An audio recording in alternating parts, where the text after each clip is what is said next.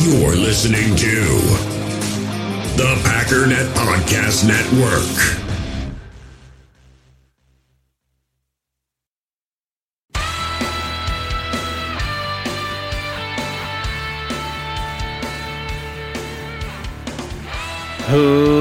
Ladies and gentlemen, welcome once again to the Packernet Podcast. I am your host and resident panelist, as always, Ryan Schlip. Check us out online, packernet.com. Find me on Twitter, pack_daddy. Well, this is a special time of the year because it is the intersection of some of the best parts of everything that we love, or at least, I love. You've got the playoffs, which some fans, not their favorite part of the year, but for Packer fans it is. But the playoffs start at the exact same time that the offseason starts, and the offseason is just awesome. I don't know why awesome almost became awful there, but it's awesome. As much as you'll hear me say, I'm so tired of the drama, it's all drama, I might say that in certain situations, but don't get me wrong, I love the drama. It's like I've said several times before, football is just soap operas for dudes. Yes, I know some ladies like it too. I don't care. That's what I called it. I'm sure some dudes like soap operas too. Let's not get all huffy about it.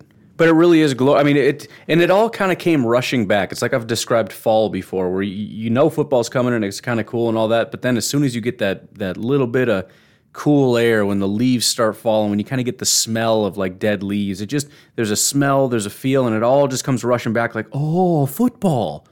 Like, dude, I've been saying football for like weeks and you've been sleeping. It's like, yeah, but now, dude, now I understand. Now I get it. Now it's in my bones and I remember.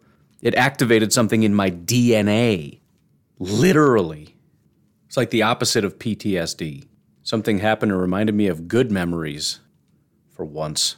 But it really is glorious because you've got, man. First of all, as I've said before, it's not just about Packers are great, everybody else sucks. I mean, that's a big part of it, but I really enjoy the process of thinking through how to build a team, all that stuff. And there's so many teams that are doing that. And you look at the Bears and it's like, okay, take off the cheese hat for a second and think, what does this team really genuinely need to do to become a contender? Look at the Vikings. What do we have? Where do we need to go? Look at the Lions. What have we built? What have we started, and where do we need to go from here? I mean, are we talking quarterback already, or are we looking to build a little bit more? My opinion, you build a little more, but, whatever. Who am I to doubt John Dorsey? Although apparently Baker's on the way out, so, maybe John Dorsey and all he's cracked up to be. It's sarcasm. But you've got Black Monday, which we're going to talk about that because it's very interesting, all the teams that are firing everybody and the people that are getting interviews. You're starting to hear a lot of names. And as you'll see, we'll talk about it when we get there, I guess. But Nathaniel Hackett, our offensive coordinator, has been getting a ton of phone calls, which is just, it's one of the negative things. The people are going to doubt this, but in several ways, the NFL is built for parity. You'd never know it by watching it. And of course, the NFL is rigged as a major narrative, so people won't believe it. But it really is, despite efforts, whether it be top-down or just garbage teams refusing to win, there are a lot of things that are, whether it be organically or systemically, built for parity, right? The draft order is a way of building in parity. The worst teams get to pick first, the best teams get to pick last. The salary cap is built for parity. If you have good players, you have to pay them more money. If you have to pay more money, you have less salary cap. If you have less salary cap, you can get less players. Not less, but less quality. Bad teams can go out in free agency and go hog wild. But another organic way that wasn't really built in, but is just a natural form of parity, is if you have a good team, all the teams want what you have. So not only do you have players leaving, because, again, if you win a Super Bowl, everybody on your team says, I think I'll take a raise now. And if you don't give it to them, then they leave, and somebody that has a bunch of money because they're garbage will pay for that player. So it's not as though all those guys leave, go somewhere else, and become somebody else's Super Bowl contender, but it's just it's kind of like the, what do you call that, the water life cycle or whatever stupid name. You got water that's just floating around in a lake, and then it goes floating up into heaven like the rapture, turns into a cloud, then it makes your day all gloomy, and then it rains on you. And then the rain nourishes the earth. You got these teams, they start to accumulate, and then they get too good, too heavy, and then they fall. And they don't fall in one spot, they spread all across the land. just lightly salting all these teams with goodness. But again, some places are the Sahara Desert, so even if it rains, it's just going to get lopped up, and it's going to be dry again very soon.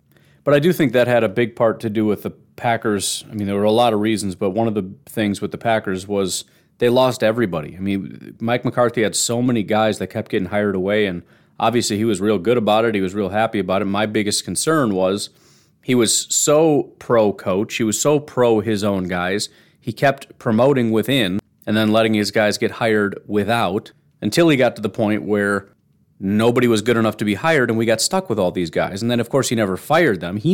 Everybody else had the ability to look and say, nah, I don't want to hire those guys. But Mike McCarthy didn't. He's like, well, I'm not going to fire them because they're my guys, and I'm going to keep working until they end up getting jobs somewhere else. It's like, no, dude, your job is to win, all right? If these guys aren't getting the job done, they're not good enough to get hired out elsewhere, even though we're winning football games. Come on now. And he would just hang on to them for a decade. And they would still be in the Green Bay if Mike McCarthy hadn't gotten fired. Every single one of them. It's nice that he's a good dude, but it held us back quite a bit. But anyways, that's what we're going through, and it is an exciting time. It's an exciting time for a lot of other teams because it's similar to the offseason with the draft and free agency and everything. You have this reason to envision this world in which we don't suck anymore, which obviously every team that just saw their coach get fired is going through that. But it is fun. It is exciting. And all that excitement, it kind of makes its way back into my heart. And it's just a general feeling of excitement, the rebuilding and reshuffling. And it all impacts us. This is where, again, sometimes people get mad. They're like, I just want you to talk about the Packers. Dude, the Packers don't play in a vacuum. They don't just play by themselves. They play the Bears and the Vikings and the Lions. That accounts for 6 of their games per year. We're going to talk about them. We're going to talk about who they might draft, who they might be bringing up, who their head coach and GM are, what their track record is. Because if they all end up being very, very good, we're in trouble. If they stay very, very bad, then our lives are just glorious forever. So it's just going to be a thing that we discuss, and I'm happy to do it. But you've also got the draft, which we're going to have to ramp that up a little bit. And I think with our bye week, this would be a great time to do that. We might even dabble a little bit today just to kind of get a refresher and just kind of see where everybody's at. Because last time I talked about it, obviously things have been shuffling quite a bit. And this is the time of year where things really start to ramp up. Because, again, a lot of the draft stuff is sort of fake.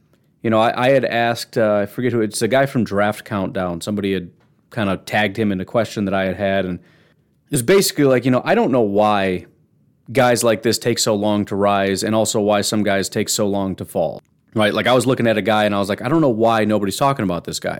And his answer was, look, sometimes there are hundreds of prospects and there's a lot of guys that we haven't even looked at yet. So when we're building all these lists of top 100, top this, top that, these are the only guys we've looked at. And they probably haven't even taken that close of a look. It's a very cursory look. That's why a lot of the really more experienced guys, Mayock back in the day, they don't even come out with their first big board until like 2 weeks before the draft. Because they're not going to come out with a top 100 list based on the first 100 guys they just happen to look at. Because it's not the best 100. It's who everybody else told me were the best 100, and I ranked them. And I ranked them based on one game each in some kind of grading system that I have that's far from perfect. So you factor in the flaws of the grading system, the flaws of the fact that you're watching one random game, which might be a very good game, it might be a very bad game, even if you pick 2 games. The odds that you picked games, it could be 3 or 4. The odds that you picked games that represent who they are as a player are very low. The mix that in with your flawed grading system, not attacking the grading system, but every grading system is going to be flawed to some degree. And a lot of what we see is stupid, but it really starts to ramp up when you start getting NFL scouting personnel involved. Because again, this whole draft thing, despite the fact that a lot of guys like to tell you that it's bottom up, it's top down. And when we start hearing rumors that certain teams really like this guy, then all of a sudden they're going to fly up in everybody else's rankings. Because they're beholden to what all the teams say. But then you get, again, hilariously, you'll have like the Packers who draft A.J. Dillon, and they'll have a fit like, you idiot. It's like, hold on. Let me think this through for a second. If it had gotten leaked that certain teams really liked A.J. Dillon prior to the draft, call it a week or 2 before the draft, and he may go second round, and you started hearing why, NFL teams are looking at, counteracting the move toward the really light, really fast linebackers with Derrick Henry type running backs, and A.J. Dillon is one of the few physical human beings on planet Earth that is Derrick Henry. So he could go real early in this draft. He would have flown up everybody's board, and then the Packers would have gotten him in the late second, and he would been considered a great value because he was a early to mid-second round value because, again, we heard second round potentially, so they picked him up at the back of the second. It would have been a great value. But that never got leaked, and so the draft community was allowed to believe that all their nonsense that they actually believed was true, and once it got leaked after the fact, now the draft community locks in their beliefs about what they had said and say, you're an idiot for believing. It's such a weird and backwards, and I'm not saying everybody does that. PFF obviously has their own ranking system, and I don't think they really delve into what the community says because a lot of their stuff is kind of wonky, although it doesn't even really perfectly tie into their grade. So it's not as though they're just using their grading system because they're not. So maybe it is. Maybe they're also doing that. I don't think they have a PFF system for the draft.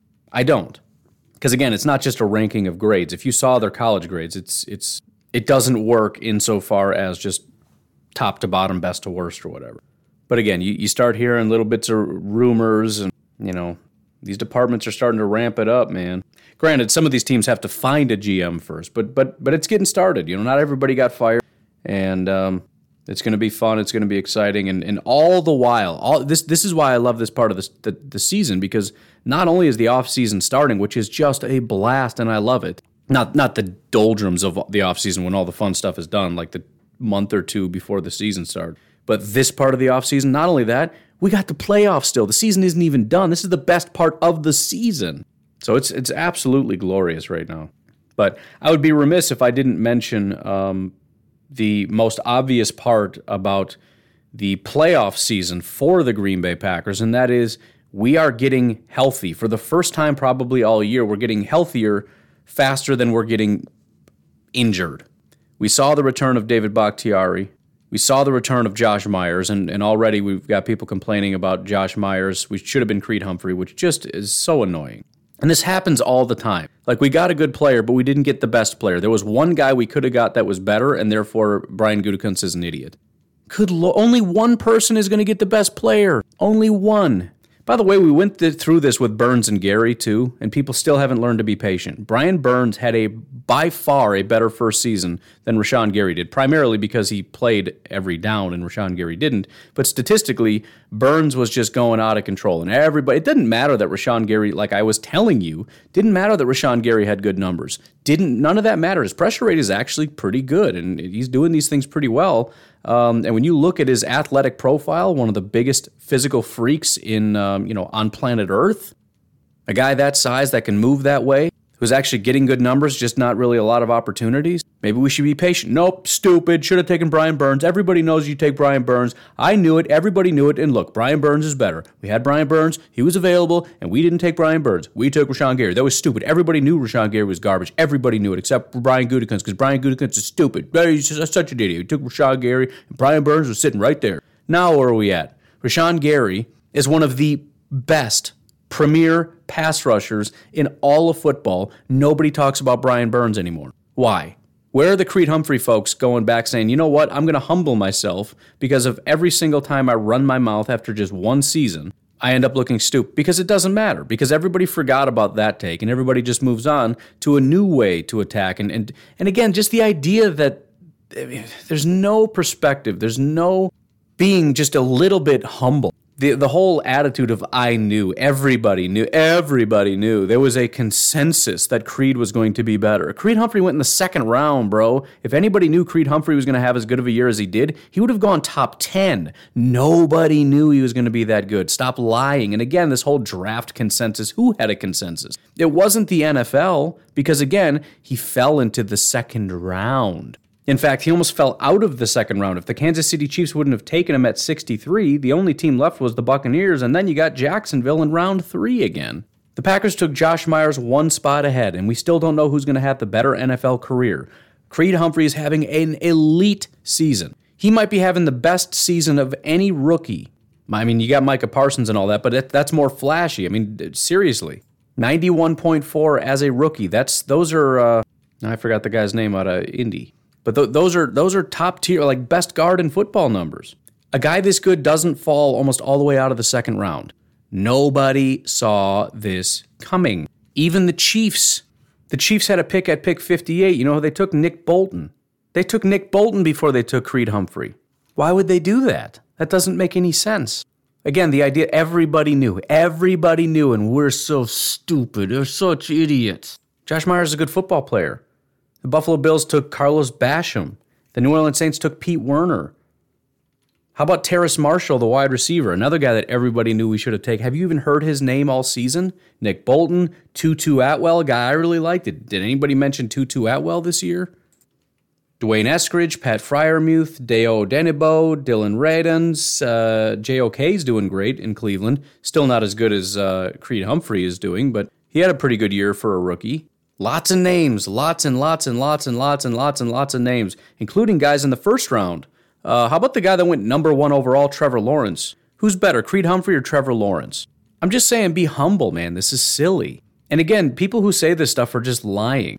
I guarantee, see, what they're not saying is, I wanted Creed Humphrey. I knew, and everybody knew it. Like, the entire universe was watching going, this is Creed Humphrey. We know it. This is so obvious. He's the best in the country, and he fell all the way to the bottom of the second. This is the pick. They're not saying that. They're saying they should have known in hindsight. If I were to ask these people who they wanted to pick in this spot, it wasn't Josh Myers or Creed Humphrey. It might have been Andre Sisco, the safety. Could have been Jalen Mayfield, the tackle, was a big name for the Packers. Brady Christensen, huge name. Alim McNeil, who we just saw yesterday, who's not having a great year. Osa Odigizua, the defensive tackle. By the way, Amari Rodgers was a massive name for the Packers. And Packer fans would have been through the roof if we had taken Amari Rodgers, including the people complaining about Creed Humphrey, would have been through the roof if we had taken Amari Rodgers.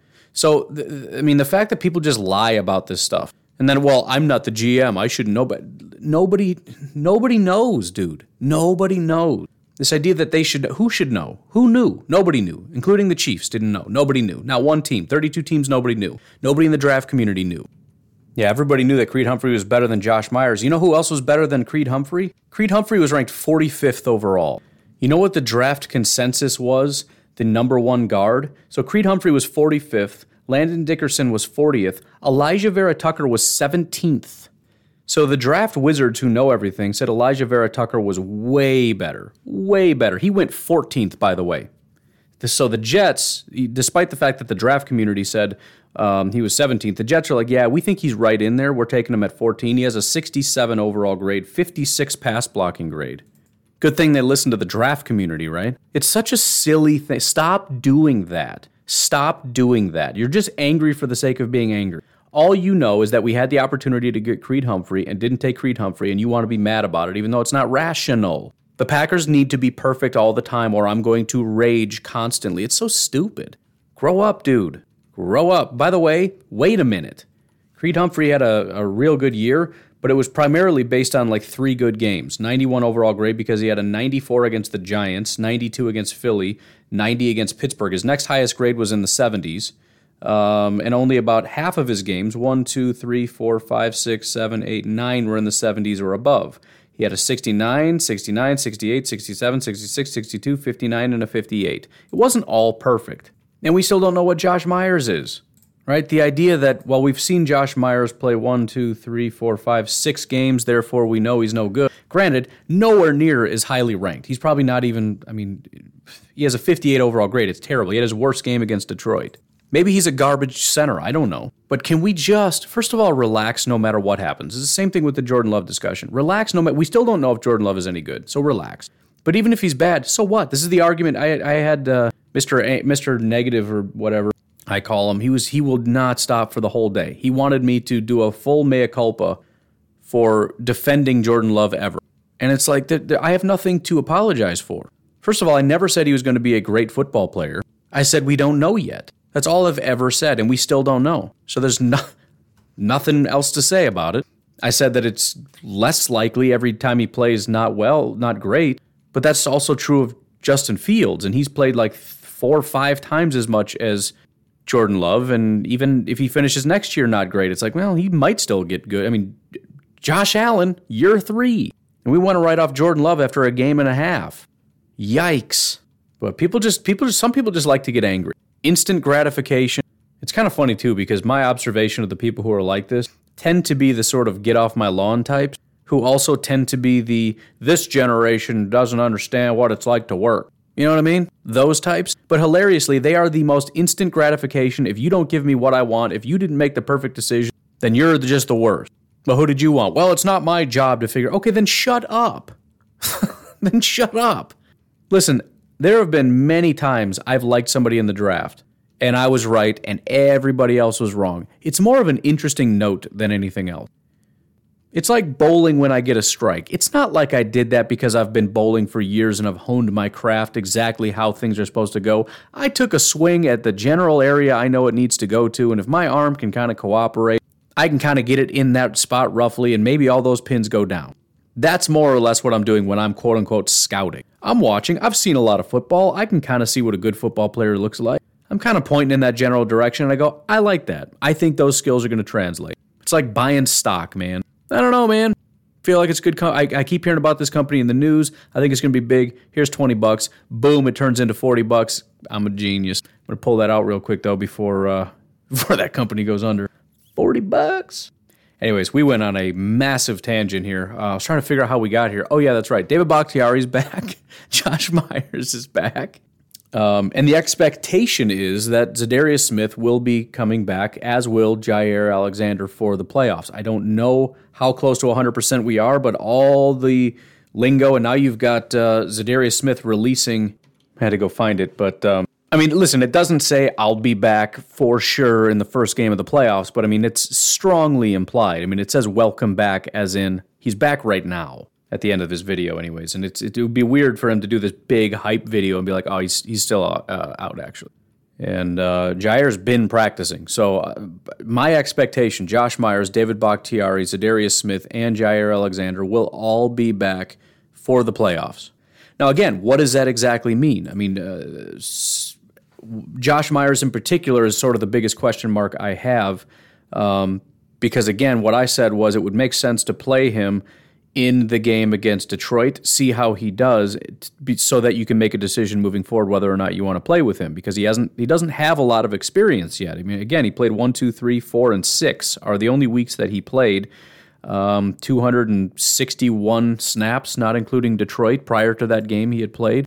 So, I mean, the guy's got a lot of work to do, a lot of mental reps and all these kinds of things. Do you want to throw him into the fire in the playoffs and trust him? Because remember, it was largely the offensive line that failed us. I mean, there were a lot of things, Kevin King, the pass rushers, but the offensive line has been massive. Pretty much in every big blowout loss we've had, especially in the playoffs, Rodgers has just been on his face the entire game. The offensive line just falls apart, including guys like David Bakhtiari have bad days. Billy Turner has terrible days.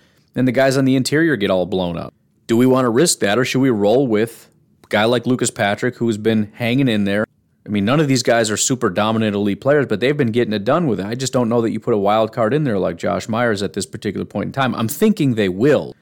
But again, I mean, and even Matt LaFleur did not sound happy with his performance. And as I've said, especially the offensive line, you know, people always rag on PFF or whatever, but every single time that Matt LaFleur either highlights how good a player did or how poorly a player did, especially along the offensive line, it's specifically somebody that PFF highlights with their grades. So at the very least, the way that they grade offensive linemen is very similar. Now, I will say this on the other side, though. For guys like David Bakhtiari, Za'Darius Smith, and Jaire Alexander, I've voiced my concern, right? My concern that maybe they're going to be a little bit rusty, and there's reason for that concern, and that is all true, but there's another way to look at this. What about guys that don't necessarily need the mental reps as much, maybe don't even need the physical reps quite as much? What about David Bakhtiari and Za'Darius in particular coming back completely rested and fresh? Because let's be completely honest, this takes a toll on your body, especially now that we've got a 17-week season. These guys have been, I mean, just the practice every single week and just the constant mental and physical toll that this takes. Za'Darius Smith is coming back healthier than pretty much everybody on the team. I mean, you look at a guy like Aaron Jones, and you know they always talk about putting him on a snap count because you want to be able to unleash him at the end of the season. They did that same stuff with guys like Julius Peppers, and even though Za'Darius isn't 32 years old or whatever, or a 200-pound running back, the principle still applies. You keep guys rested, and you can really kind of run them into the ground in the postseason. Now they may still ease back Za'Darius for various reasons, but the point is, he is fresh and ready to go, and so is David Bakhtiari. they have that one lingering ailment that they're concerned about, but what about the rest of their body? Everybody else that's just beaten and battered and bruised, and they've been doing this week after week after week after week, and Za'Darius like, dude, I got this. It's like the guy that shows up, for the second half of the day at like a construction or a landscaping job. I've been shoveling rock for 4 straight hours, dude. I'm getting kind of tired. I'm sweating. I'm hungry. The heat's been beating down on me. I'm dying. Pushing this. I used to do that landscaping, man. You ever push a wheelbarrow full of rocks or bricks up a steep hill or down a hill for that matter? Oh boy, that's a thing right there. And you can do that for 8-10 hours. A wheelbarrow full of dirt, rock, sometimes both. You got to put the dirt down first, then you put the rock over top of it, and you're going up and down these steep hills. Work on these projects over by the lake where the land is up real high, but then it kind of swoops down by the water because you want to be kind of raised away from. So there's these steep hills down to where the water is and everything. I've been there, man. But you show up 4 hours late to that when everybody else is tired. It's like, dude, give me that. You're walking around like a wuss. Beyond, you know what? The other thing that's interesting too. One of the other things that would happen once in a while, because there's a competitive nature, at least with me and a lot of the guys I've worked with, landscaping or anywhere else. There's something about shoveling dirt and how fast you shovel and how quickly you do things. That's sort of a manhood thing. I don't care how tired you are. If the guy next to you doesn't look tired and he's kind of shoveling things, if you just complain and are really slow doing it, you're basically saying I'm weaker and slower and fatter and stupider than you. Somehow it's all those things. I don't know how. So when, for example, the boss would show up, and depending on how you handle this, it could be really obnoxious, but he'd show up and be like, "What's up, boys?" And he grabs a wheelbarrow and starts shoveling, and he's just going like a couple shovels faster than you. If he has the right attitude and has the ability to kind of rally the troops and get people motivated, you kind of get that second win. It's like, all right, let's do this. You start, it's not just this monotonous task that you've been doing. You kind of forget that you're slowing down over time. You get a guy that comes in that's completely fresh and he sets the pace. He sets the tone. This is how fast we're going to work today. Everybody else is going to rise up to that because maybe you just don't see that you're going a half a step slower. You get Za'Darius completely healthy, completely fresh, just going absolutely buck wild out on the field, just going insane. Everybody's going to rise to that level. Same with Jair. You bring the swag, you bring the energy, you fly around the field, and all these other guys see it. They feed off that. You can see that, especially, with offense and with defense, but I think especially with defense, it's such an energy-driven thing. When you hit somebody with violence, when you fly across the field, when you make a pick, everybody is energized. They start playing faster. They start playing more violent. And I think Za'Darius and Jair are two of the biggest pace setters, tone setters. Again, Jair just being as good as he is, as fast as he is, and having that sort of swagger. That does wonders.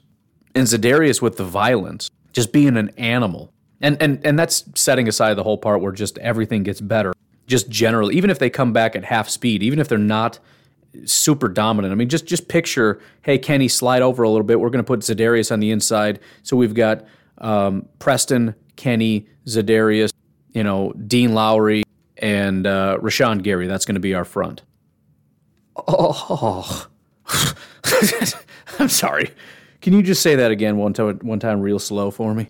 And by the way, Jair's covering on the back end. So the ability to get the ball out quickly because these absolute fiendish animals are coming for my neck just got a tad harder, a little bit more complicated. So again, that's sort of the other side of the coin. You do have to worry about them coming back a little rusty, a little whatever, but there's also the element of them coming back completely fresh, refreshed, healthy, happy, and they, Bakhtiari's got to play and win 3 games. That's it. Moving forward, 4, I guess, total. This guy can win 4 games. Well, he can't win 4 games because we already lost the first one. He can win 3 games and hoist a trophy. Can you hang in there and play 3 games really, really well? Everybody's entitled to a bad day once in a while, and it sucks when it happens in the playoffs, but can you give me 3 games? Jair, can you give me 3 games? Za'Darius, can I get 3 games of your best? Every single thing you've got spread over 3 games. I think that's an easier ask than a guy like Rashawn or Preston or Rasul or Stokes or whatever who've been out there doing this week after week after week after week after week. And just remember, it changes everything. It really does. Now, we've seen some unbelievable defensive play. It's slipped over the last several weeks, that's true, but we know what this defense is at its best, and we also know that it can be better than that because what we saw at its best still didn't have Jair or Za'Darius. Also, Rashawn Gary is just, I don't even know what to say about Rashawn Gary. Rashawn Gary is basically doing what Rodgers and Devontae are doing on the defensive side of things.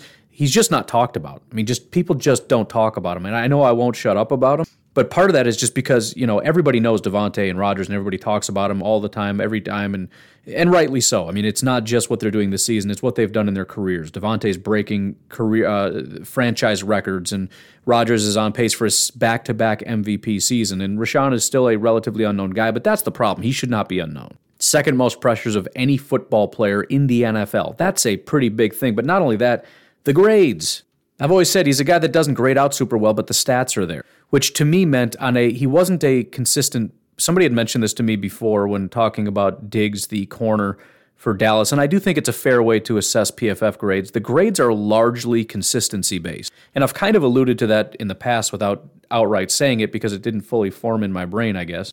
But if certain guys have good stats and bad grades, what you're looking at is a guy that is sort of inconsistent, right? If you have 2 sacks in a game and end up with a 62 overall grade, it's like, well, how can you be average? You had 2 sacks and 5 pressures. It seems like a great day. Well, 5 pressures accounts for 5 plays, and those 2 sacks account for 2 plays. If he played 60 snaps, it means that he was mostly bad aside from these other plays. And by the way, the other thing that they pointed out, and it's why you can see it as more as a consistency-based thing, is because it's only a, 5-point scale. It goes from -2 to +2. So a positive play can only be +2. So 2 subpar plays can completely erase a sack. And you can say, well, that's a flaw in their system. Well, maybe, but that's just to give you an idea of how that all works. It's going to minimize high-impact plays. They don't have a +10 because that was a 70-yard bomb for a touchdown that won the game. Right, one of the biggest plays you could ever have, like Aaron Rodgers' Hail Mary to win the game. That's 2 points. Just like that sack was 2 points. But the fact that his grades are now up in the upper echelon means it's not just the flashy stats once in a while. It is a consistent win after win after win on a play-to-play basis, whether it be rushing the passer, dropping in coverage, protecting against the run. First quarter, second quarter, third quarter, fourth quarter, it's consistency. And that I've always said was the biggest thing, and now we're getting it. And real quick, I want to look at it. I've been doing this pretty much every week because for no other reason than he deserves it. But just a couple things here that I put on Twitter. Gary ended the season second in pressures with 81. He also cracked double-digit sacks with 10.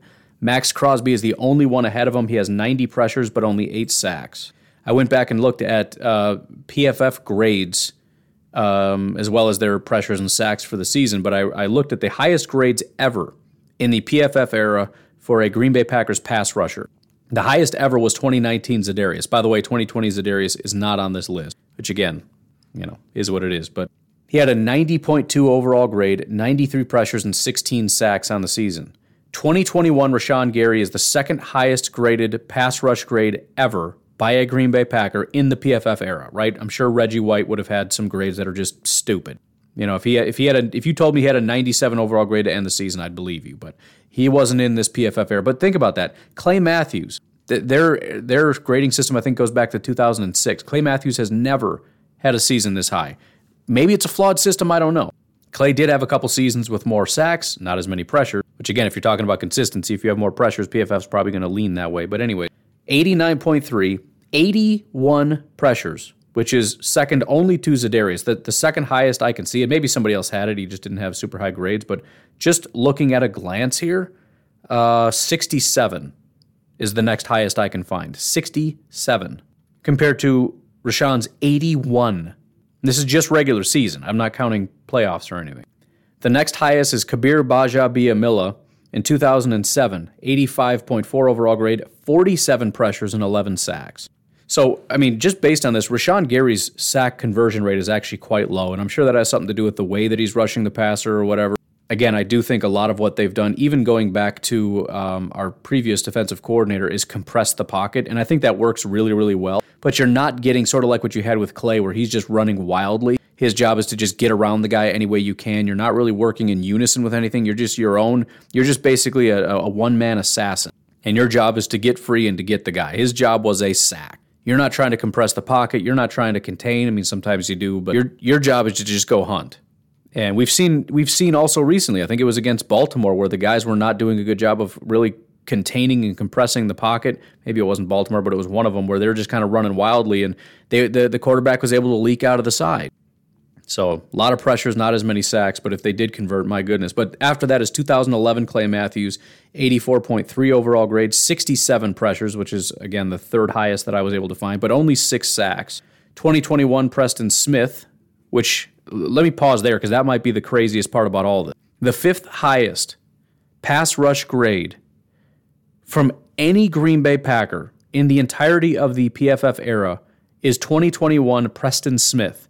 80.8 overall grade, 62 pressures, and 9 sacks.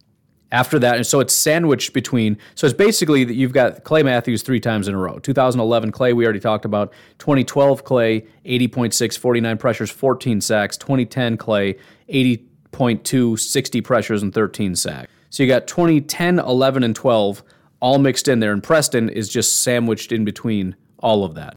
So again, you want to talk about underrated. What Preston Smith has been able to do. And again, he had a little bit of a dark patch. He did real good to start the season, then he started to fall off, and it's like, oh, shoot, here we go. And then he just came right back. And Rashaan and Preston are working in tandem and just terrorizing quarterbacks. And again, you put Za'Darius back in the mix and keep all 3 of those guys in there as often as possible with Kenny Clark, moving guys around to the middle of the field. I just want to see Za'Darius Smith standing, 2-point stance, right over the center. I love when he does that so much, just mugging, Man, it gets me fired up. Just like what they used to do with Clay back when they moved him over to inside linebacker. He was the best pass rusher we'd ever had at that point. I don't remember him ever just standing in the A gap and not getting a sack. It was unfair. It was like he just slipped through. He was just too fast. They snapped the ball and he would jump in between the center and guard before they could even get their hands up, and he would just go run and get a tackle. It's like, dude, that's cheating. That's like Madden, when you weren't able to run past the line of scrimmage, and so you'd have your guy just running. Yes, I did that sometimes. I cheated. I didn't try to do it too much, but if I started losing the game, it's like, nope, you're not going to win this game. I'm sorry. I invested too much time to lose this stupid game with you having a comeback win, so I'm going to have my guy off the edge, just running, legs just kicking, and then when they snap the ball, I'm able to go past the line of scrimmage, and I get a sack in about a half a second. And we'll just pretend that didn't. Oh, man, it's 4th down? That's crazy, man. Oh, well. Hopefully that doesn't happen one more time so I can get the ball back and then start playing fair again. But yeah, Rashaan getting no recognition, and it's largely because of the sacks. I mean, 10 sacks is fine, but 10 sacks is sort of a baseline good. But even that, I think if you ask the majority of the NFL fan bases, how do you think Rashaan Gary's doing, they would say he's a terrible pick. Most people, they just don't know. They remember back when everybody laughed at the Packers for picking him, and they haven't heard an update since, and so whatever your last memory is just kind of what sticks in your brain. They have no idea he's one of the top pass rushers as far as grade, as far as pressures, as far as pass rush win rate. They don't know. Nobody knows. Dara, by the way, put up a little Dara stat shortly after I did mine, looking at it from a different angle. 2019 Za'Darius Smith, 17.1 pressure rate, 11.3 run stop rate, 90.2 PFF grade. 2021 Rashaan Gary, 17.5 pressure rate compared to 17.1, so he's actually higher. Which, let's pause there for a minute. When Za'Darius Smith had his 17.1 pressure rate, do you remember what I said? If you've been listening for the last 2 years, do you remember what I told you about how crazy that is? About how Khalil Mack has only done this once in his career, how this is a historically high, historically good, only the elite of the elite ever reach a 17.1 pressure rate. It is such a rare thing for anyone to ever pressure the quarterback on 17% of their snaps, and some premier pass rushers have just never done it. Most have done it once, and that's it. Rashaan Gary surpassed what Za'Darius was able to do in terms of pressures. He doesn't have the sacks, which is why it's not as flashy. Remember, Za'Darius had 16 sacks, at least PFF sack. Rashaan has 10 PFF sacks. I know there's somebody out there looking up stats going, no, it's not that. Yes, it is. They don't count half sacks. But from a pressure standpoint, Rashaan Gary is doing a better job than Za'Darius did in 2019, and Za'Darius had a once-in-a-career season. I don't think we even realize how good, even I can't get it in my brain. Like, if he can stay at this level, you look at the youngest, most talented premier pass rushers. We think about the Bosas, we look at what Myles Garrett and all that kind of stuff. The numbers that Rashaan is putting up right now are up with some of the best, and he is brand new, and he just keeps getting better. This is his first official year as a starter, and this is what he did. He added an 11.9 run stop rate, compared to Za'Darius' 11.3 run stop rate. Remember, Za'Darius was also quite good against the run. 11.9 run stop rate. I've never really looked at run stop rate, so I don't have a baseline, but I'll have to work on that and kind of get back to you. But better than Za'Darius. And then again, the PFF grade is almost identical. It's 89.3 compared to 90.2. It's less than 1 point difference. And again, what that really tells me is that Za'Darius was a little bit more consistent. And you start adding in sacks, that could also make up for the 1 point of difference, is the 6 additional sacks, which is massive. And that's something else to keep in mind. A lot of us are very doom and gloom, and obviously the Bears and Vikings and Lions and everybody else would like to remind us how horrible of a team we're about to be when Rodgers leaves and all that. And again, I don't think Rodgers or Davante are leaving. And for some reason, the retort is always, well, then how are we going to pay Jaire? Why is Jaire the one that comes to your mind? Jaire's not going anywhere. Jaire's going to stay, and they're going to end up being able to save a little bit of money by giving him an extension.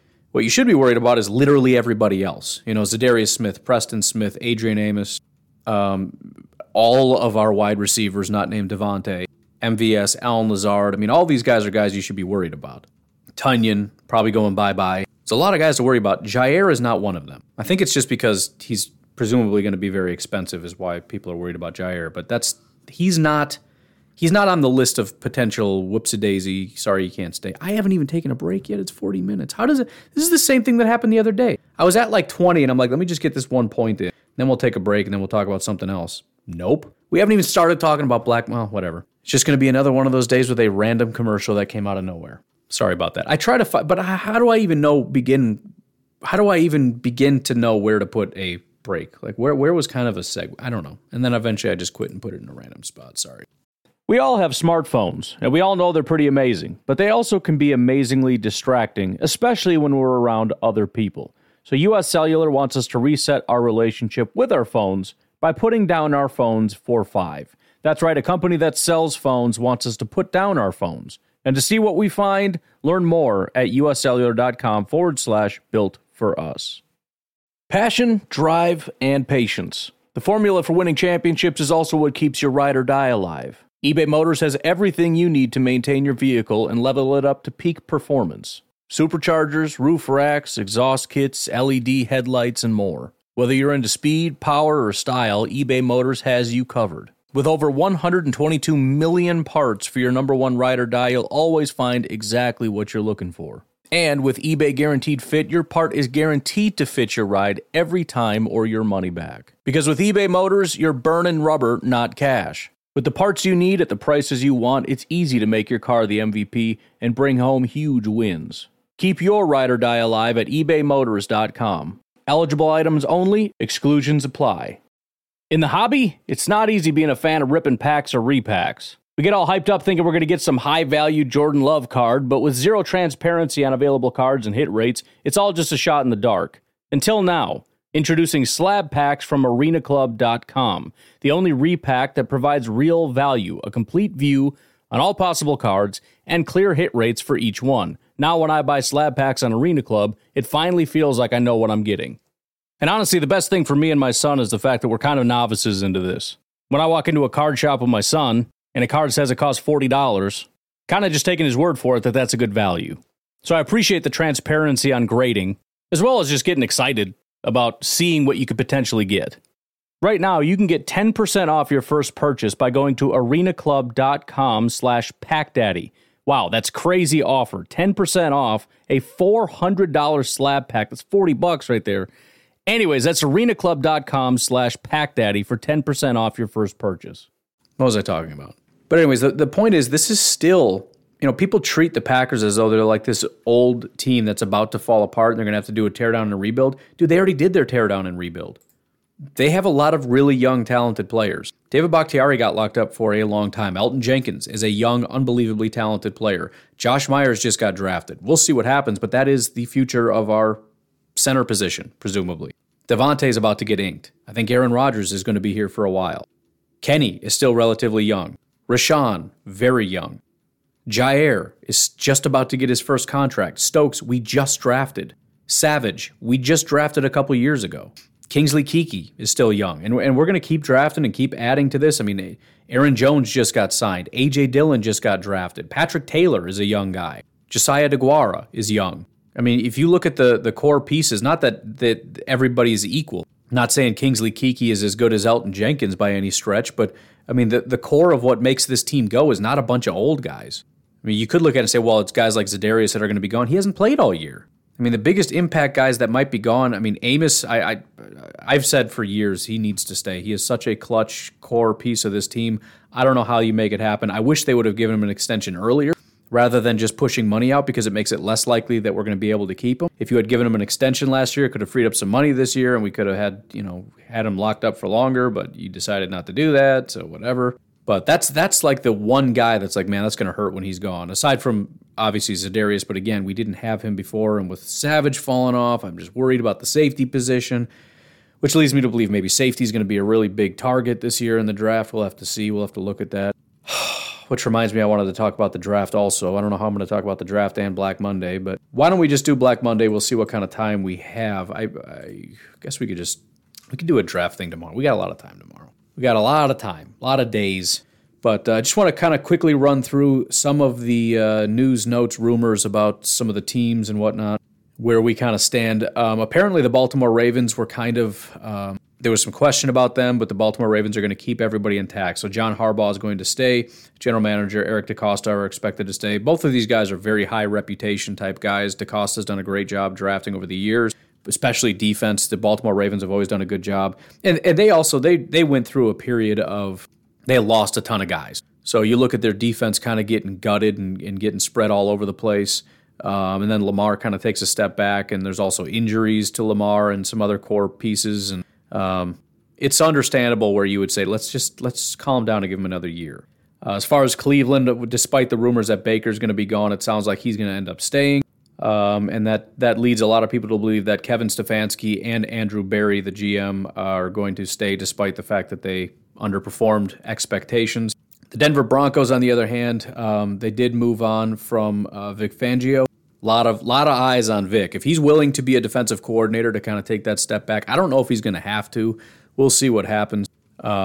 It's probably going to be tough for him. It's one of those things where he's going to be such a high-demand defensive coordinator that you almost wonder if somebody would be willing to bring him in as a head coach just because you say, listen, you're a head coach kind of not really entitled because you're still going to have to do all the administrative duties of a head coach. But you're really here to run the defense, and we're going to help to find you an offensive coordinator, and their job is to run the offense entirely. I don't want you to touch it. I don't want you to look at it. I don't want you to think about it.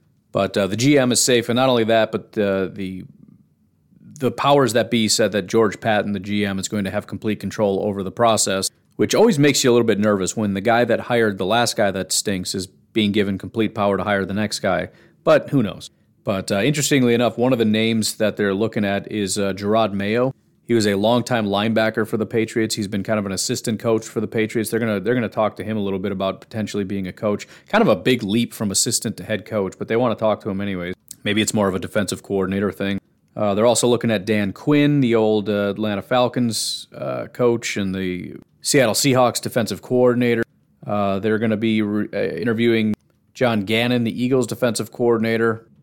They've also got plans with Nathaniel Hackett, Kellen Moore, Eric Bieniemy, Jonathan, I mentioned Gannon, Aaron Glenn, the Lions defensive coordinator, and Kevin O'Connell, the Rams offensive coordinator. So that's the list that they have planned.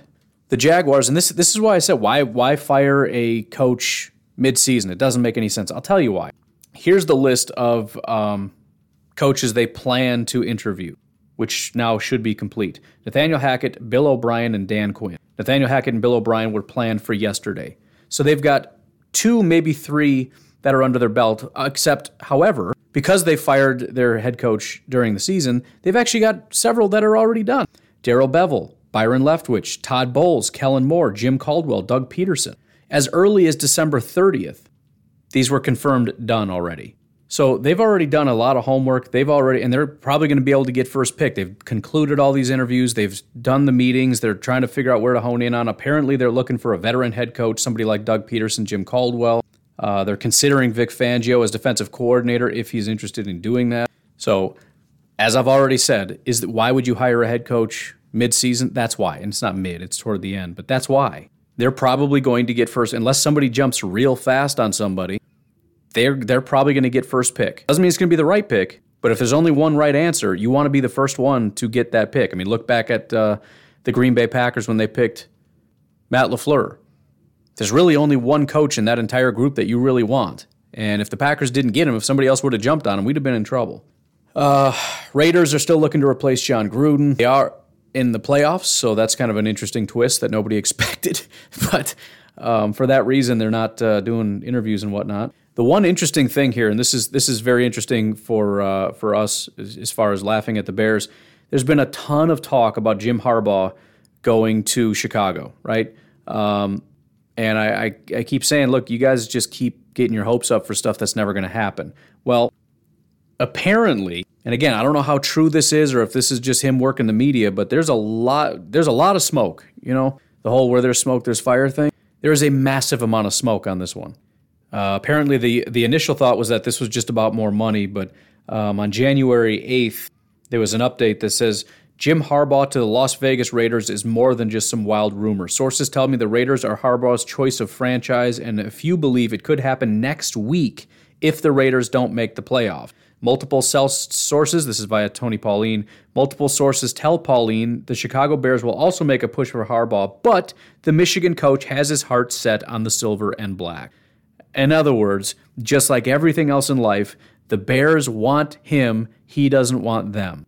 Always a bridesmaid, never a bride, Chicago Bears, right? Am I right?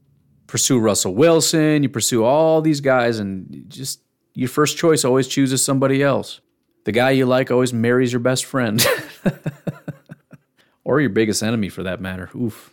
Amid all the rumors and speculations on Harbaugh the past few days, this seems to be the truest of all. He very badly wants back into the NFL. Again, maybe that's just a fake facade they're putting out so he gets more money. My understanding is that his dream was to be the coach at Michigan, and that's what he had. Maybe that has changed. It makes the most sense that this is a money play for me. Because again, that was his dream job and he has it. But the problem is if everybody knows that's his dream job and he's never leaving, it's hard to leverage for more money. The only way you get more leverage is to start a rumor that you desperately miss the NFL and you just want to go back, and there's almost nothing that can change your mind except maybe a massive pay increase. But we'll see. Either way, it's interesting news because it's interesting just from the sake of NFL news if Harbaugh comes back, but also just the Bears desperate, they heard about these rumors and they desperately want him, and they're the media members like Adam Rank are making these pathetic pleas on television. Please come back. Remember, you can be the one to revive the Chicago Bears. Remember, you used to play here. You used to be here for like 5 seconds. Remember that? Don't you want to help be the man that brings this team back to glory? Like that one time we were glorious 30 years ago? It's like 35 years now. And now it's like, well, if I come back, it's fine, but it ain't going to be to Chicago. I don't know. Maybe he'll go to Chicago. Maybe he won't even go to the NFL. That seems to be the most likely anyways. Miami Dolphins did fire coach Brian Flores. There was a massive surge of anger over this one. I'm surprised by it, but listen, the whole Brian Flores thing has always been weird. This was like the greatest hire of all time when it happened, and I just remember thinking, why is everybody so freaked out about this hire as though it's like some great hire? I never really understood it. I do think it's a little weird because of how good they were down the stretch. I mean, even if you look at it and say, okay, well, they always start off bad and then end good, and then, they still at the end have a bad record, and it's not his fault. It's bad, this, that, or the other. If I was in charge, I would look at it and say, look, we are a team now that just ended the season 8-1. If we can continue this level of success next year, granted, I don't think we played a single good team aside from the Titans, who we lost to, maybe the Patriots, I guess you could say, but Texans, Ravens, Jets, Panthers, Giants, Jets, Saints, Titans, Patriots. But anyways, either way, a bad team doesn't go 8-1 against anybody. I would be curious to see if we can continue this level of success. I don't understand being angry. Generally, when stuff like this happens, you laugh and go, ha, you guys are stupid. This is why you suck. But there's vitriol, hatred. It's kind of weird. But anyways, I don't really understand it. I do. There's a very obvious answer for this. The assessment by the Miami Dolphins is that the team is underperforming. That's why you fire a head coach. I don't know how 8-1 can be underperforming. I mean, I guess 9-8 could be underperforming. And the assumption is that this last little stretch is a fluke and it won't continue. But again, it's just it's a tough call. I mean, and Tua might be one of the bigger issues as well. You did hire a defensive guy, and we've poured a ton into this offense, and the offense is not performing as we'd like it to. I mean, we've dumped a quarterback, wide receivers. We've done all these things, so we have a defense that's better than our offense. 22nd is our offensive rank. But, I mean, with all that said, though, I would have to think Miami is going to be a major destination because it's, again, a team that just went 8-1. Javon Holland is looking like one of the best safeties in football. That guy's a real treat. The defense, I think, is kind of starting to pick up some steam here. You got Tua, if you think you can work with him. If not, they're probably going to give you leeway and leverage to look for a new quarterback. You got Jalen Waddle at wide receiver, who's a fun guy to be able to groom and grow. Plus, it's Miami. Who doesn't want to be a rich guy in Miami? Like, I'm going to give you $7 million a year to live in Miami and be the head coach of the Miami Dolphins. I think I play that up more than it is, and these guys just want certain jobs that have security and all this stuff. But if it was me, dude, it's all about the vacation. Like, I'll give you $5 million to go to Tampa, or I'll give you $7 million to go to Minnesota. And it's not even, bad example. $7 million to go to the Giants. I know some people would love to go to New York. It would be my nightmare. The weather's awful, too many people, crowded, horrible. Not doing it. I'm going to Tampa. Give me $5 million a year. Don't you care about the team? Nope. Well, if the team does bad and you get fired, then you get no more money. Oh, shucks. So I'm only going to end up with like $15 million in the bank. How will I survive? Oh, I know. Maybe I'll just stay in my house on the beach in Clearwater, live there the rest of my life and never work a day ever. And I'll start some stupid podcast where I just ramble about nonsense and everyone will listen because I'm a former head coach. Or I'll be a consultant, or I'll do whatever. Give me $250,000 and I'll do Zoom meetings with you every week and kind of consult while I sit on my couch and watch film and be like, what did you think about that, coach? Be like, yeah, this guy's kind of sucks. You should block him a little bit, Anyways, that'll be $10,000. Dude, I don't care. Anyways, probably a good job. But yeah, they fired him. This report says, according to the report from Jeff Darlington, the relationship between Flores, Tua, and Chris Grier had deteriorated. The Dolphins kept Grier in place and will now embark on a search for a new head coach. So, again, we drafted this quarterback. We're butting heads between our GM and our head coach. And so, it's not a great relationship here. Stuff like that shouldn't matter, especially if you're winning. Again, that's the big. I don't care about any of this stuff. I know that there are a group of people who are mad about this because of skin color. Let's just cut through the BS. We know that that's what part of this is. Some of this has to do with relationships. Some of this has to do with what I just care about winning. If Chris Grier and Tua come to me crying that Flores is being mean to me and we're 8-1, I'm going to look you dead in the face and say, you know what, idiot? We're 8-1. We're successful right now. I want you to shut your mouth and go do your job. Okay? And then I'll bring Flores in and be like, dude, you got to chill out because we're winning and I don't want to have to fire a winning coach. Okay? Stop being a jerk. Maybe just bring all three of them into a room and say, just like I do with my children, stay away from each other. Just stop. Stop being stupid. Just go win football games and stop being stupid and you all get to keep your job, okay? If you can't get along, we're going to have to start firing people and I don't want to have to do that. But whatever. They thought the team was underperforming and Flores was not getting along with anybody, so they fired him. Not the end of the world. Not for me anyways. Maybe if you're a Dolphins fan, you're furious and I can understand that. But for random, Packer fans and whatever to be up in arms about Flores getting fired, it's a little over the top. As far as head coaches they're looking at, Brian Daboll from the Bills offensive coordinator. He's the only one listed here. We'll skip the Vikings because I want to save the best for last. Panthers are going to stick around with Matt Rule at least for one more year, but he is very much under the microscope. Some other guys that might be on the way out, David Culley for the Houston Texans. Apparently they may be the ones to actually pull the trigger on Josh McDaniels, who's been bouncing around since forever, but he's got a lot of ties to that team.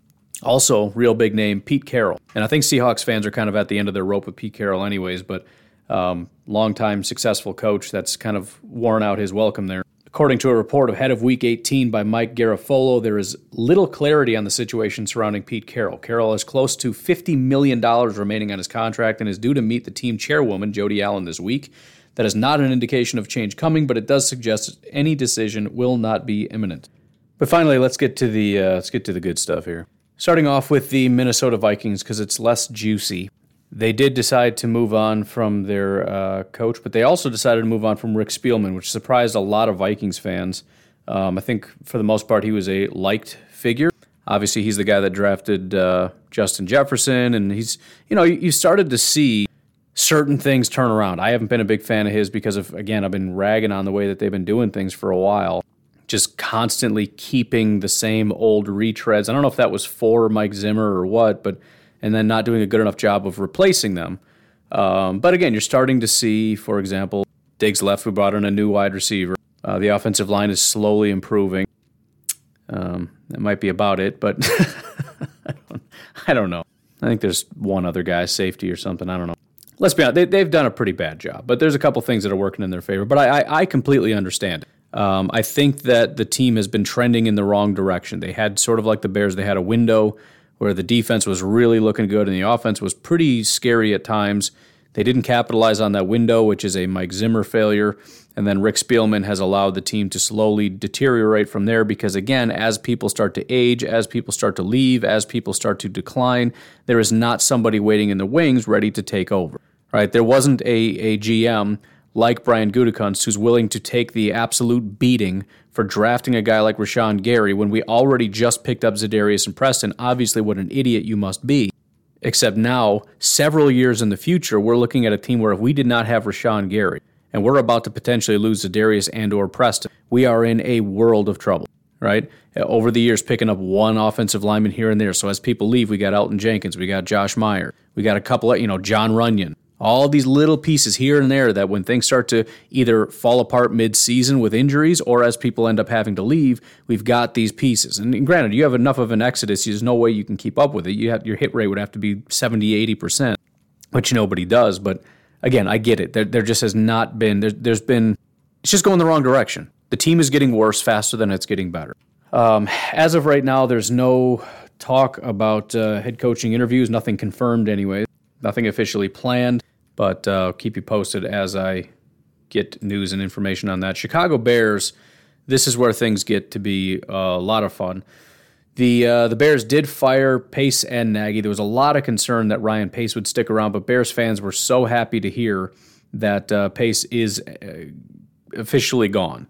And I think everybody completely understands why that is, despite the fact that Bears fans seem to love all their players. I don't know why they wanted Pace gone. I mean, they love Justin Fields. They love the tackle you drafted. You love all the offensive linemen you drafted. I don't know if it's just because you got Jimmy Graham or what, but you guys seem to love even the guys that aren't very good that you draft and all the free agents that you pick up that aren't very good. You guys love them. I don't know why you're excited Pace is gone, but they are. The requested or planned head coaching interviews include Leslie Frazier, which Bears fans are losing their minds. I mean, again, they were happy for 5 seconds, and then they heard rumors that Leslie Frazier, the Bills' defensive coordinator, is in contention. I'm not sure exactly what it is about him particularly that they hate. I mean, it might just be his history. I mean, he was a head coach of the Minnesota Vikings for a while, and he was a complete disaster. It maybe doesn't need to go any deeper than that, but he is a former Chicago Bear, and he's a defensive guy, so it kind of makes sense. He's familiar with the NFC North a little bit with his, I shouldn't say a little bit, he was with Minnesota for a long time, 2007 through 2013, went to be defensive coordinator for Tampa, 2014-2015, secondary coach who continues to go backwards with the Baltimore Ravens, and then Buffalo Bills, he heads over there. He is now assistant head coach and defensive coordinator, so you see that trend line. You kind of work your way up, and then you peak, and then you fall off, and you kind of got to keep working yourself back so that you can work forward. But either way, from what I've seen, pretty unanimous Bears fans are like, don't you dare. We've seen him as a head coach. It wasn't great. Glenn Cook, Browns VP of Player Personnel. Obviously, that would be for the GM job. Not sure why you would want the Browns VP. Again, anything with the Browns that you like was probably done by Dorsey, so Glenn Cook took over after the fact, but whatever. Kwesi Adofo-Mensah, Browns VP of Football Operations, another Browns guy that they're considering for GM. Doug Peterson, former Eagles head coach, and Brian Daboll, the Bills offensive coordinator, all being considered for the head coaching job. But the reason I say that this is the most exciting is everything to do with the McCaskies. Bears fans had to listen to their owner do an interview that was just the most embarrassing thing in the world. And is really, it's funny because during the season, I remember I had said that my goal was to crush Bears fans' spirit. I wanted things to get so bad that they began to realize that this is much deeper than just if Justin Fields plays well, we're going to be fine. The first thing for them that they needed to realize is maybe Justin Fields isn't the guy because they kept making excuses. Most Bears fans still think Justin Fields is an elite player that just needs a better head coach and he's going to be the next Pat Mahomes. But several have come around to the fact that that's not the case. But the bigger thing that did start to happen is they realize that the problems run pretty deep with this team. There are some serious issues with this team, and if you listen to any of my episodes, Laughing at the Enemy, you heard a lot of complaints outside of just the head coach, although there was a lot of that. A lot of defenders that they are just not happy with anymore. A lot of offensive players that they just are mocking and are just so fed up with. All of that needs to get fixed and rectified. This is sort of similar to that, where they put all of the blame on one or two guys, right? Pace and Nagy. They're gone. And here comes McCaskey out of the woodwork to remind everybody that the problems run much deeper. In fact, the problem with them is the fact that they got hired, and they were hired by me, and I am still in control of this team, and I am a complete disaster. The first of many, and I'm going to play a few clips for you. We're way past time, but we got to do this. The first clip is of Olin Kreutz, and this goes back to, the Chicago Bears, I guess not really glory days, but he played back when the Bears were a pretty formidable group, and they were a violent, mean group of guys. Mostly it was defense, but you also had guys like Olin Kreutz who were good football players. He was a center, offensive lineman, all-pro. He was first-team All-Pro 2006, second-team All-Pro 2005, six-time Pro Bowler 2001, 2, 3, 4, 5, and 6. Four-time Brian Piccolo Award winner 2003, 4, 2009, 2010. NFL 2000s All-Decade Team. So you get the idea, right? On the 100 Greatest Bears of All Time list, consensus All-American back in college, 1997. I mean, it goes on and on and on. He's a fantastic football player. He came out and kind of trashed the Bears. He's doing a lot of Bears media. He works alongside Hub Arkush, so he's part of that whole crew. But he basically came out and said, after I left, they offered me a job to come back at like $15 an hour, which obviously is a slap in the face to a all-time great Hall of Fame caliber center for the Chicago Bears to say, I'll give you $15 an hour to come back as a sort of a consultant. And Bears fans were not happy about that. And obviously you don't expect the leadership to take that super well. But you got to understand what you're dealing with. You got to know how to read the room here, Mr. McCaskey, and understand that Olin Kreutz is a beloved player. I mean, this would be similar to kind of like maybe like a Josh Sitton. And that's probably not the best example. We'll stick with that. We'll say Josh Sitton. And there was a little bit of heated stuff going on with Josh Sitton in the Packers. So kind of like that, but more loved than Josh Sitton. Here was the reaction or response by George McCaskey to a beloved Chicago Bear who made an accusation against the organization. George, Olin Kreutz told a story the other day about how the Bears offered him essentially somewhat of a consulting role with the offensive line for $15 an hour. Were you aware of that offer when it happened, and what was your reaction whenever you were aware of it? I've learned over the years to take just about anything that Olin says with a grain of salt, and I look forward to hearing that story again and hope he includes it in his Hall of Fame induction speech. So you're saying that it's not true?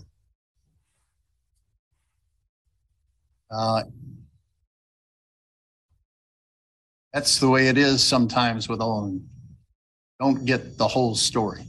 And Olin knows what the story is. So I had a strong desire to trim up the dead air space, but I kind of wanted to leave it in there just to give you a full picture of what exactly happened. Very weird, and listen, maybe there is a story. Maybe Olin, did something to the Bears and it was not a great thing and they were trying to extend an olive branch, or I don't know what it could possibly be, but it's, that's gross. Anyways, maybe there is a story, but there's still a better way to handle that. And if it is something like that, then you don't just straight out attack the guy and be like, look, he doesn't tell the truth, he's a liar. Just be like, there's a bigger story behind it. Yes, it happened. There's a history there. For out of respect for Olin, I'm not going to talk about what that is, but he and I know what that is. We did do it. It was not meant to be disrespectful. It was based on some things that had happened, and I'm going to leave it at that. Something like that. Just allude to there's a bigger story, but I'm not going to talk about it out of respect for him because I respect him. He was so disrespectful. Even the way with his sarcastic, I can't wait to hear him tell that story at his Hall of Fame speech. Like, dude, come on, man.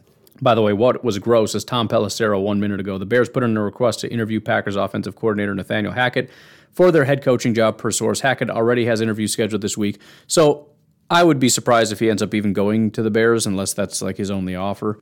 I also, though, am skeptical that Nathaniel Hackett is going to be a massively successful head coach. I hate to be disrespectful that way. I don't know that that's going to be a thing. Very briefly, why I think that, although it's impossible to gauge how good or bad a coach is going to be. You never really know. But I don't know that he was super wildly successful, and he came from a different scheme kind of orientation than what Matt LaFleur is running. And so essentially what they're hiring him for is to run Matt LaFleur's scheme, and maybe he can kind of do that, but it's only been a couple years. So he's going to be looked at as, can you be Matt LaFleur when you come here? And that's really as deep as it goes. I don't think he was very wildly successful when he was with the Jaguars, and again, he was running a completely different kind of a scheme out there. So again, maybe he's going to pick this up. This will be his new identity, and he's going to run it extremely well, just like he has been with the Packers, right? I'm just going to pretend nothing's changed, nothing's different, but there has to be more to it than that. Matt LaFleur wasn't hired just because he's a Sean McVay guy, and if he was, that was a stupid reason, but it has to be deeper than that. It's not just, can you do what Sean McVay tells you to do? It's, can you bring this to, do you understand this at a conceptual level?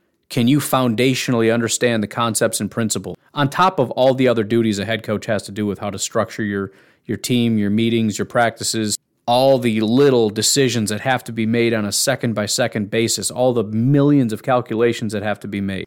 Even just things like who to hire. Who's going to be his offensive and defensive coordinators? Who is your staff? What are you going to do with all these things? What about, Matt LaFleur was a big quarterback guy. Probably a big part of the reason that Aaron Rodgers is MVP. What does Hackett bring to the table when it comes to drafting more players? And the GM says, what are we working with? What are you looking for? What kind of person are you looking? Can you do all those things? There's just a really, really big level outside of being an offensive coordinator for Matt LaFleur, in which, Matt LaFleur says, here's my playbook, my plays, my concepts, what I want to happen. Can you execute this for me, or to help me execute this? It's just a big leap. Not to say he can't do it, but there's a huge gap between what he's been doing successfully and what he's going to need to be able to do to be a successful head coach. I guess that's more of what I'm trying to say. Not that I don't think he's going to be successful. It's that I don't really have any reason to believe that he will. Just like I don't have reason to believe anybody will necessarily. There's a huge proving ground to being a head. It's why so many unbelievably successful offensive and defensive coordinators don't succeed as head coaches, because it's really just a completely different job. It's not just play. If you're just a play caller, then you're a coordinator. Head coach is a different job.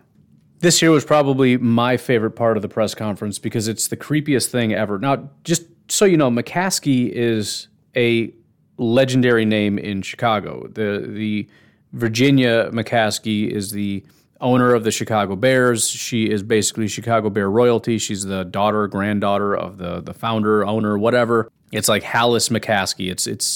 It's royalty beyond royalty. This is the owner's son. So this is a comment made by Mr. McCaskey here that really doesn't need much explanation. I just want you to think about the movie Psycho, or possibly the real-life version of that, which is Ed Gein. If you don't know who that is, check that out. Ed Gein is the basis for, I think, 3 different horror movies. Psycho, I think, is one of them. Texas Chainsaw Massacre is another, and I think there's another one. But anyways, here's George McCaskey. I don't even know how to segue this. Here's him talking about things. At one point in our conversations, I asked her for her assessment of our season, and she said, as only a mother can, I'm very, very disappointed. I honestly think that his best friend is his mom. You know what else that reminds me of, aside from Psycho? A scene from one of the greatest movies of all time. I am very disappointed. Fifth Element. All right, continuing on. We're not done. This right here is a clip from Mr. George McCaskey that's going to really, really upset Bears fans. And although I don't think there's much that's going to be here, remember, the entirety, everything, it's to the point where you almost got to feel bad for him because this is such a disaster. Or it's not even so much that it's a disaster, but they're just stripping Bears fans of everything they love. Everything that you want, everything you love, we're just going to take it from you.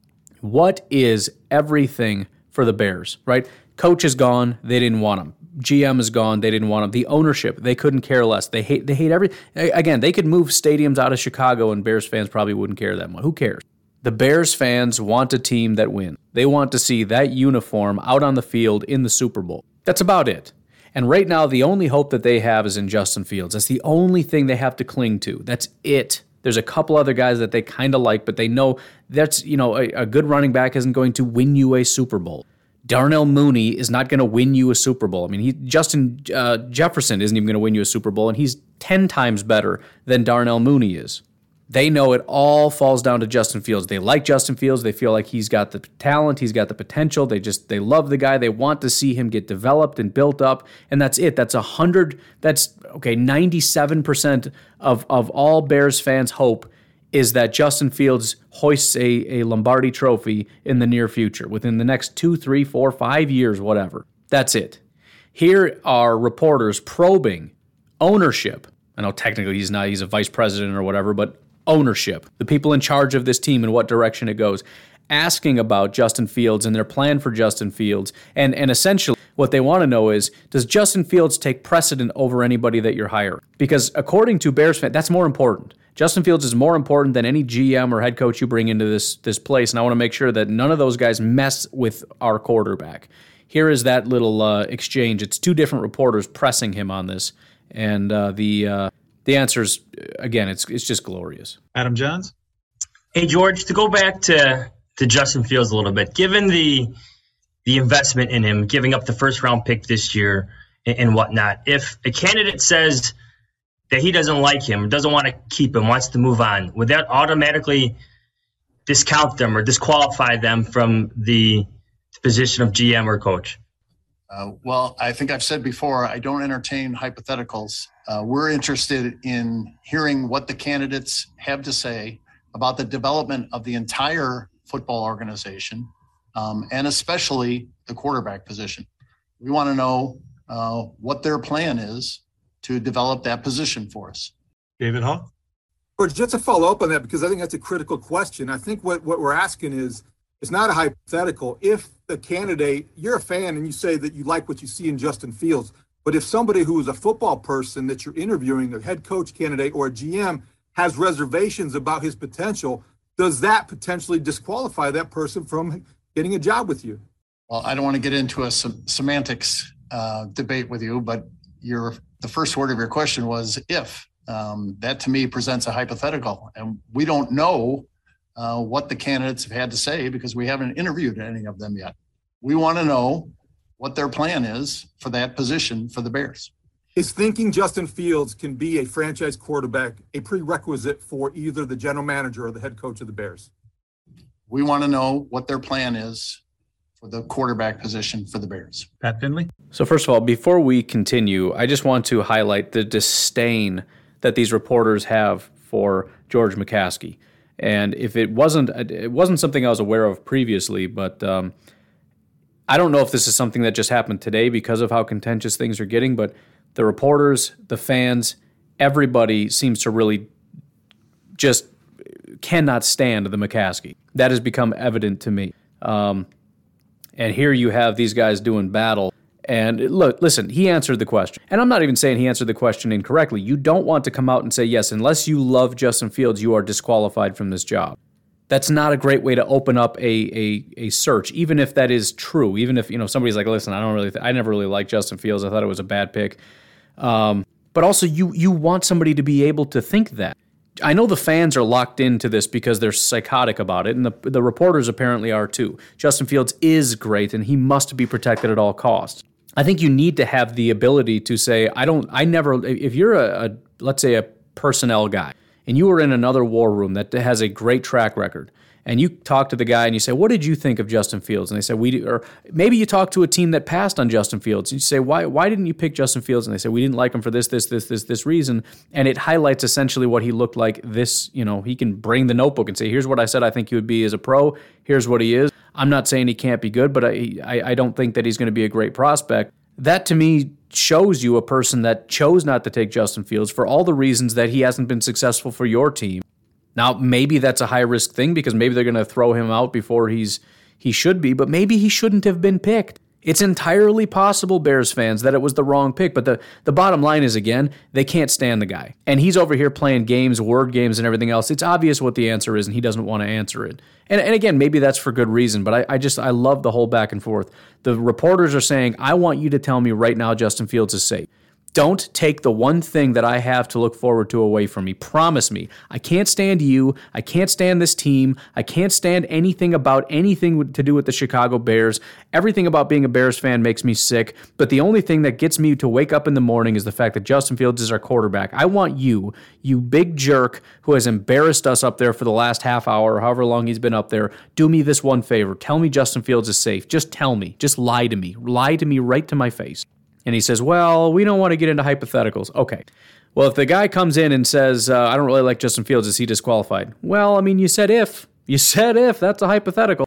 Okay, let me try this one more time.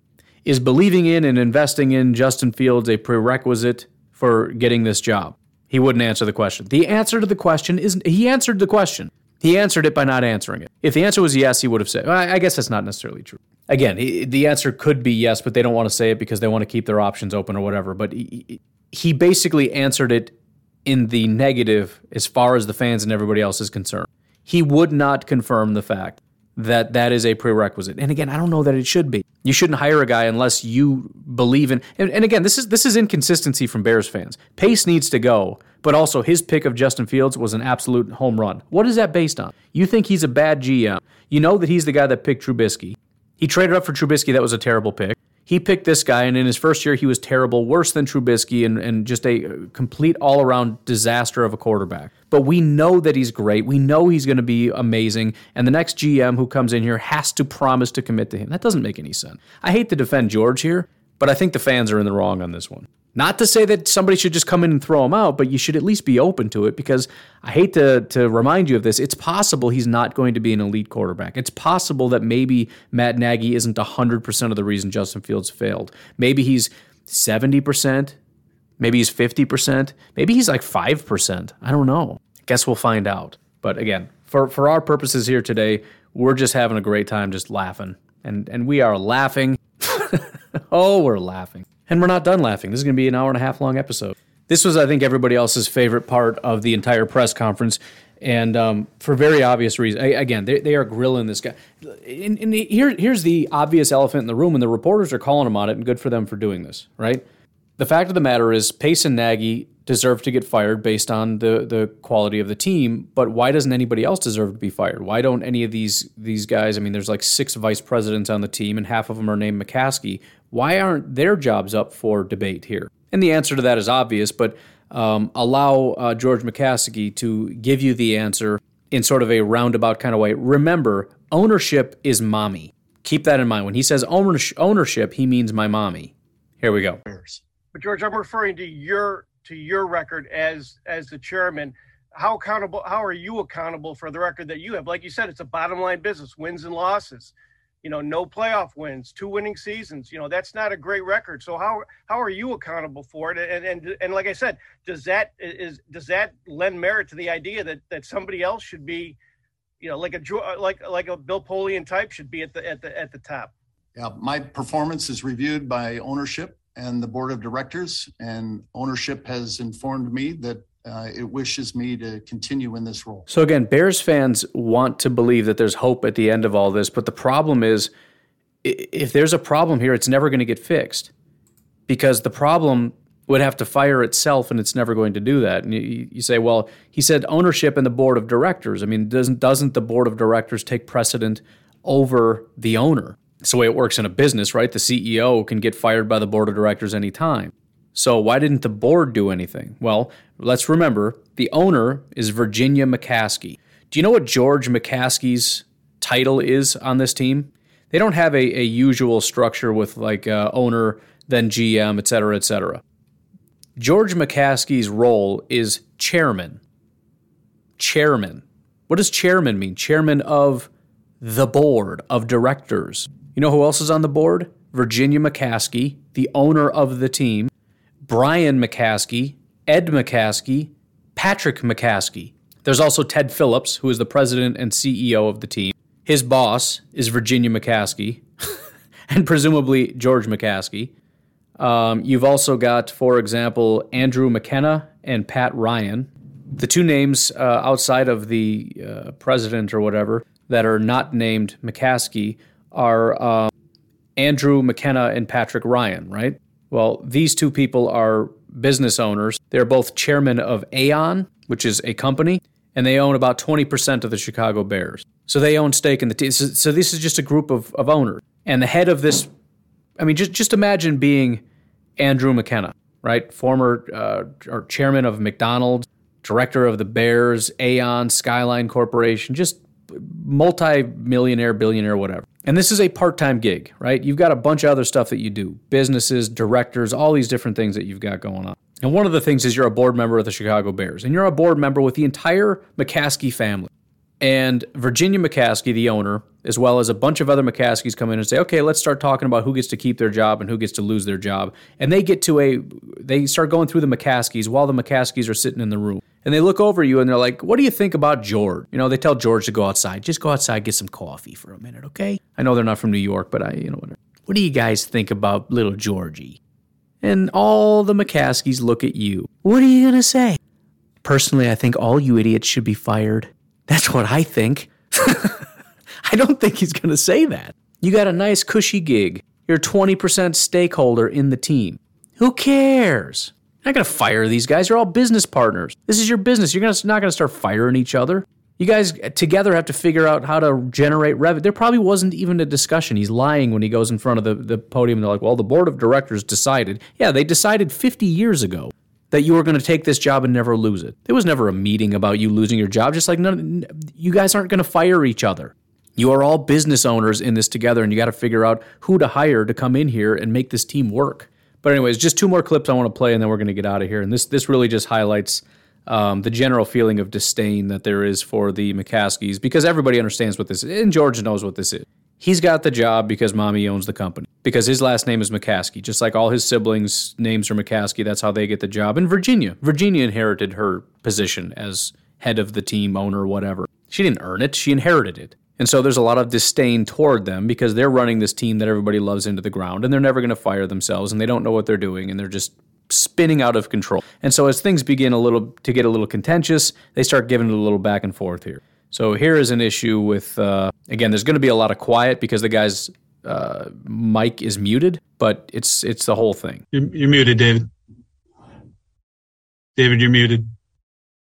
Sorry about that. Hello, George. So that was one of the best questions you've ever asked. Yeah, I'm sure it's going to get an answer just as good. We've talked about that whole reporter ego thing, man. When your back is up against the wall, like George is, and you don't have the fans or the team on your side, and you start attacking the credibility of a journalist and the job that he does, we know how they're going to take that. He's coming right for your throat. And not only that, we've also seen, as well with the Packers reporters, they are clicked up real hard. And if you are holding a press conference like this and then start attacking journalists, they are going to be merciless to you for the rest of they're never going to let this go. They all officially, if they didn't before, they all now officially hate you because you have positioned yourself as being against these media members.